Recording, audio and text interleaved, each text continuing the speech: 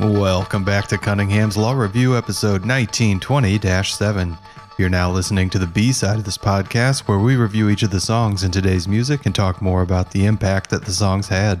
If you'd like to join the conversation, the Cunningham's Law Review subreddit will have a dedicated post for this episode at reddit.com/r/Cunningham's Law Review. We'd also love to hear from you through an Anchor voicemail. I'm Richie, your host, and I hope you enjoyed the music, or at least heard something new. Today's musicians, Art Hickman and Paul Whiteman, were some of the first big band leaders, employing nearly a dozen band members at once in order to make a new jazz sound come to life on their records. By taking the lead from Jelly Roll Morton and W.C. Handy, who weren't able to record on their own yet due to race, but would be soon, Whiteman especially got a head start over the originators of his style, but talent still has to deliver where creativity has lacked. Art Hickman starts off today's listening with a weak entry that scores an 11 out of 25 points. In Hold Me, while you can hear Hickman's innovative arrangement, including saxophone in his band, we really get an early taste of why it was that Hickman was going to be on his way out of music, and just how innovative Paul Whiteman was going to sound in the jazzy big band space. This track featured a much less engaging version of the jazz sound, and while the performers are solid musicians on other tracks, on this one they sound more like buzzing insects interfering with each other rather than busy voices interacting as in the Whiteman material, and authenticity and innovation start off poorly with twos. Worse still, the song is actually annoying to listen to, which could be due to the recording or to the song itself, but continues its lackluster streak with a 2 in catchiness. The song's musicians overall are competent and receive a 3, but as the song lacks a solid artistic component and actually fails to articulate that jazz was a critical component of the composition at all, it finishes with the 5th category in a 2. We last reviewed The Love Nest via Joseph C. Smith's version in 1920-5's episode.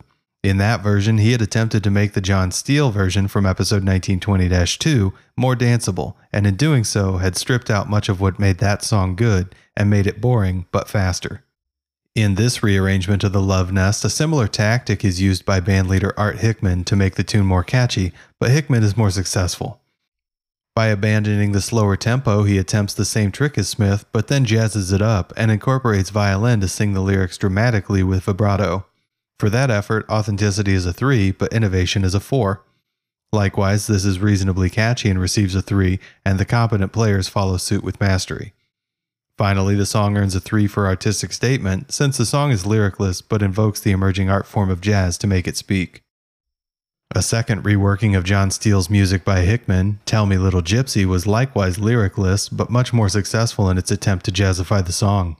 Steele fell short in authenticity when we reviewed this song in episode 1920-2, since he was in character and didn't do a convincing job of playing the lover seeking answers from a gypsy fortune teller. But in this arrangement, the tune is meant as a jumping-off point for Hickman's band that an audience would be familiar with. And jump off they do, earning a 4 for authenticity by forging a unique and recognizable sound for themselves. The song is able to forge ahead with this piece by making a more danceable song out of the vaudeville performance, and gets a 4 for innovation and for catchiness. Earning a 4 in mastery also, the song shows a much more loose and jazzy ability within the band, and that swing would have made this song interesting to hear in a club or ballroom setting. Though the source material lacks any serious content, for arranging the song in the emerging jazz style, which Jelly Roll Morton said you could apply to any song if you were good enough, the song earns a 3 for artistic statement. From Hickman's 1920 high of a score of 19 to this low of 10 for Sweet and Low, we see 2s across the board. After Tell Me Little Gypsy, it's hard to go backwards to this waltz, and the poor recorded quality doesn't help matters. We've just come from what the Flappers would be dancing to, back to what their parents were playing on the gramophone at home, and it's not a fun shift to make. The song not only comes off melodramatic, but also too soft at the same time, approaching the feel of a lullaby with violin. Simply, the song is too sweet and too low to work in this recording. Finishing up Hickman's 1920 works, we have a 13 point in Those Draftin' Blues. Unfortunately, Hickman doesn't offer the song up with vocals here, since they cover an interesting artistic statement that seems funny when you hear it 100 years later. In the original song, the singer reminds all the young women who are sending off their recently drafted boyfriends that they need to be chipper about it so they don't bum them out. Instead of being honest with their lovers and telling the men that they're upset with them leaving, the young ladies are encouraged to just blame it on a case of, quote, those draftin' blues, so that the men can leave with a clear mind. This seems like a really strange way to approach the situation, but I can also believe that someone thought it was good advice because it was 1920, and the song gets a 3 for authenticity. For innovation, the song receives a 3 with its reimagining of the original, but it's not catchy and earns a 2 there.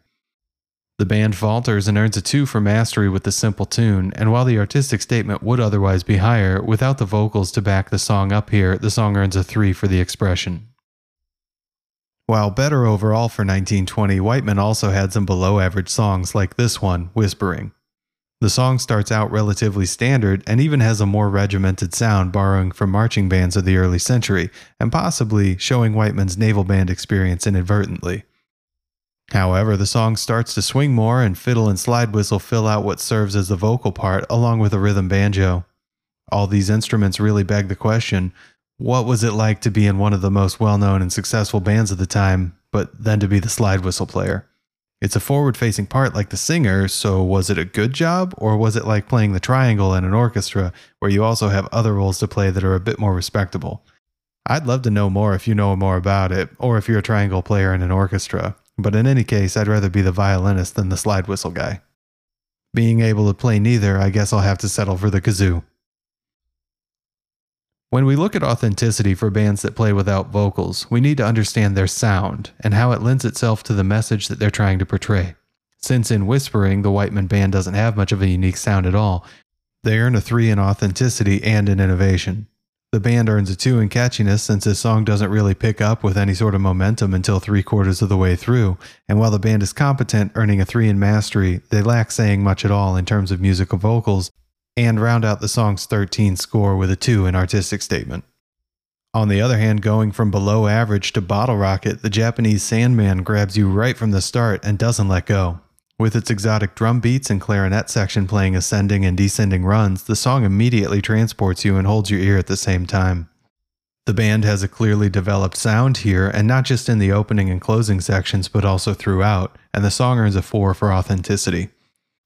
Innovation earns a 4 and holds something interesting that our more choreographed listeners probably caught. This was a foxtrot.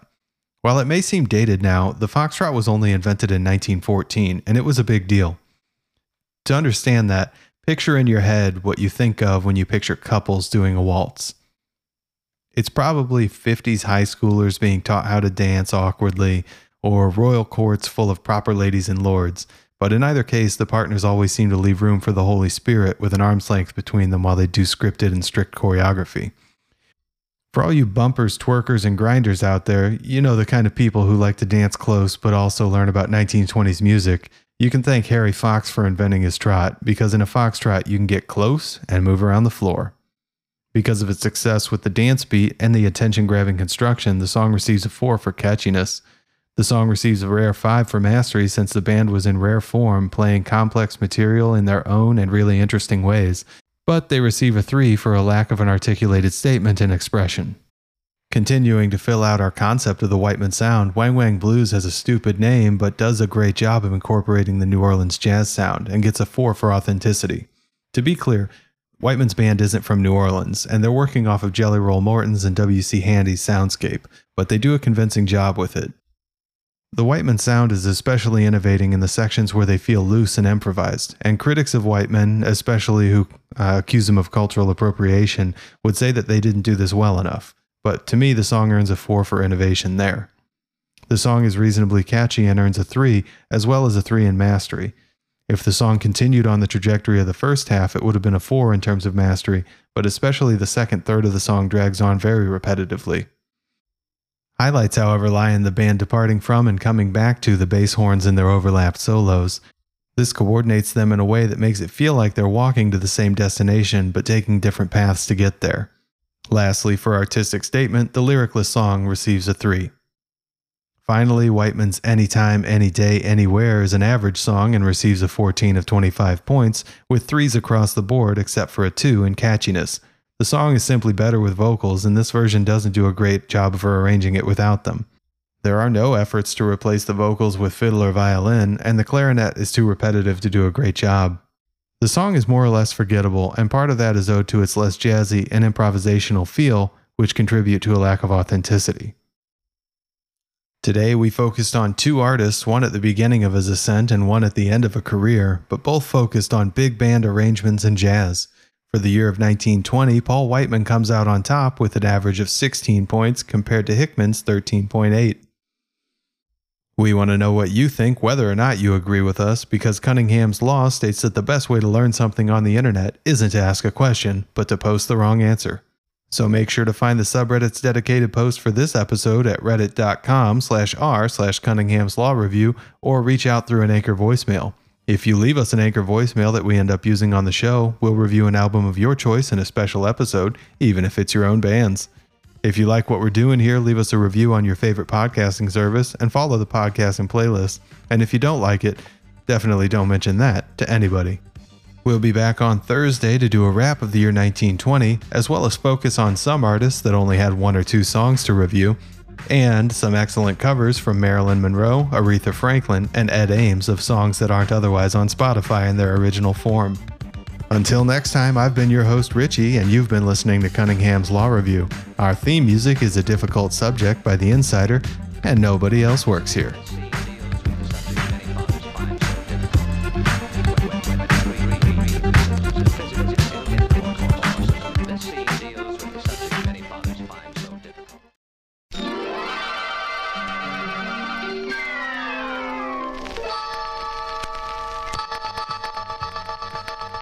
Welcome back to Cunningham's Law Review, where our goal is to listen to the top artists and songs of the last 100 years, starting in 1920 and working our way forward. 4 days a week, we review what we hear and share the history of popular music with you as we do. I'm Richie, and you're listening to Side A of episode 1920-7, where we'll be highlighting two artists who made a big impact on big bands and big jazz to match, Paul Whiteman and Art Hickman.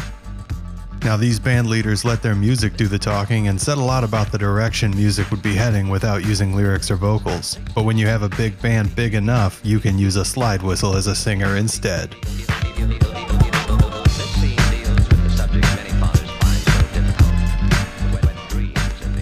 When you think of big bands, names like Glenn Miller and Benny Goodman and sounds of the swing music from the 30s and 40s probably come to mind.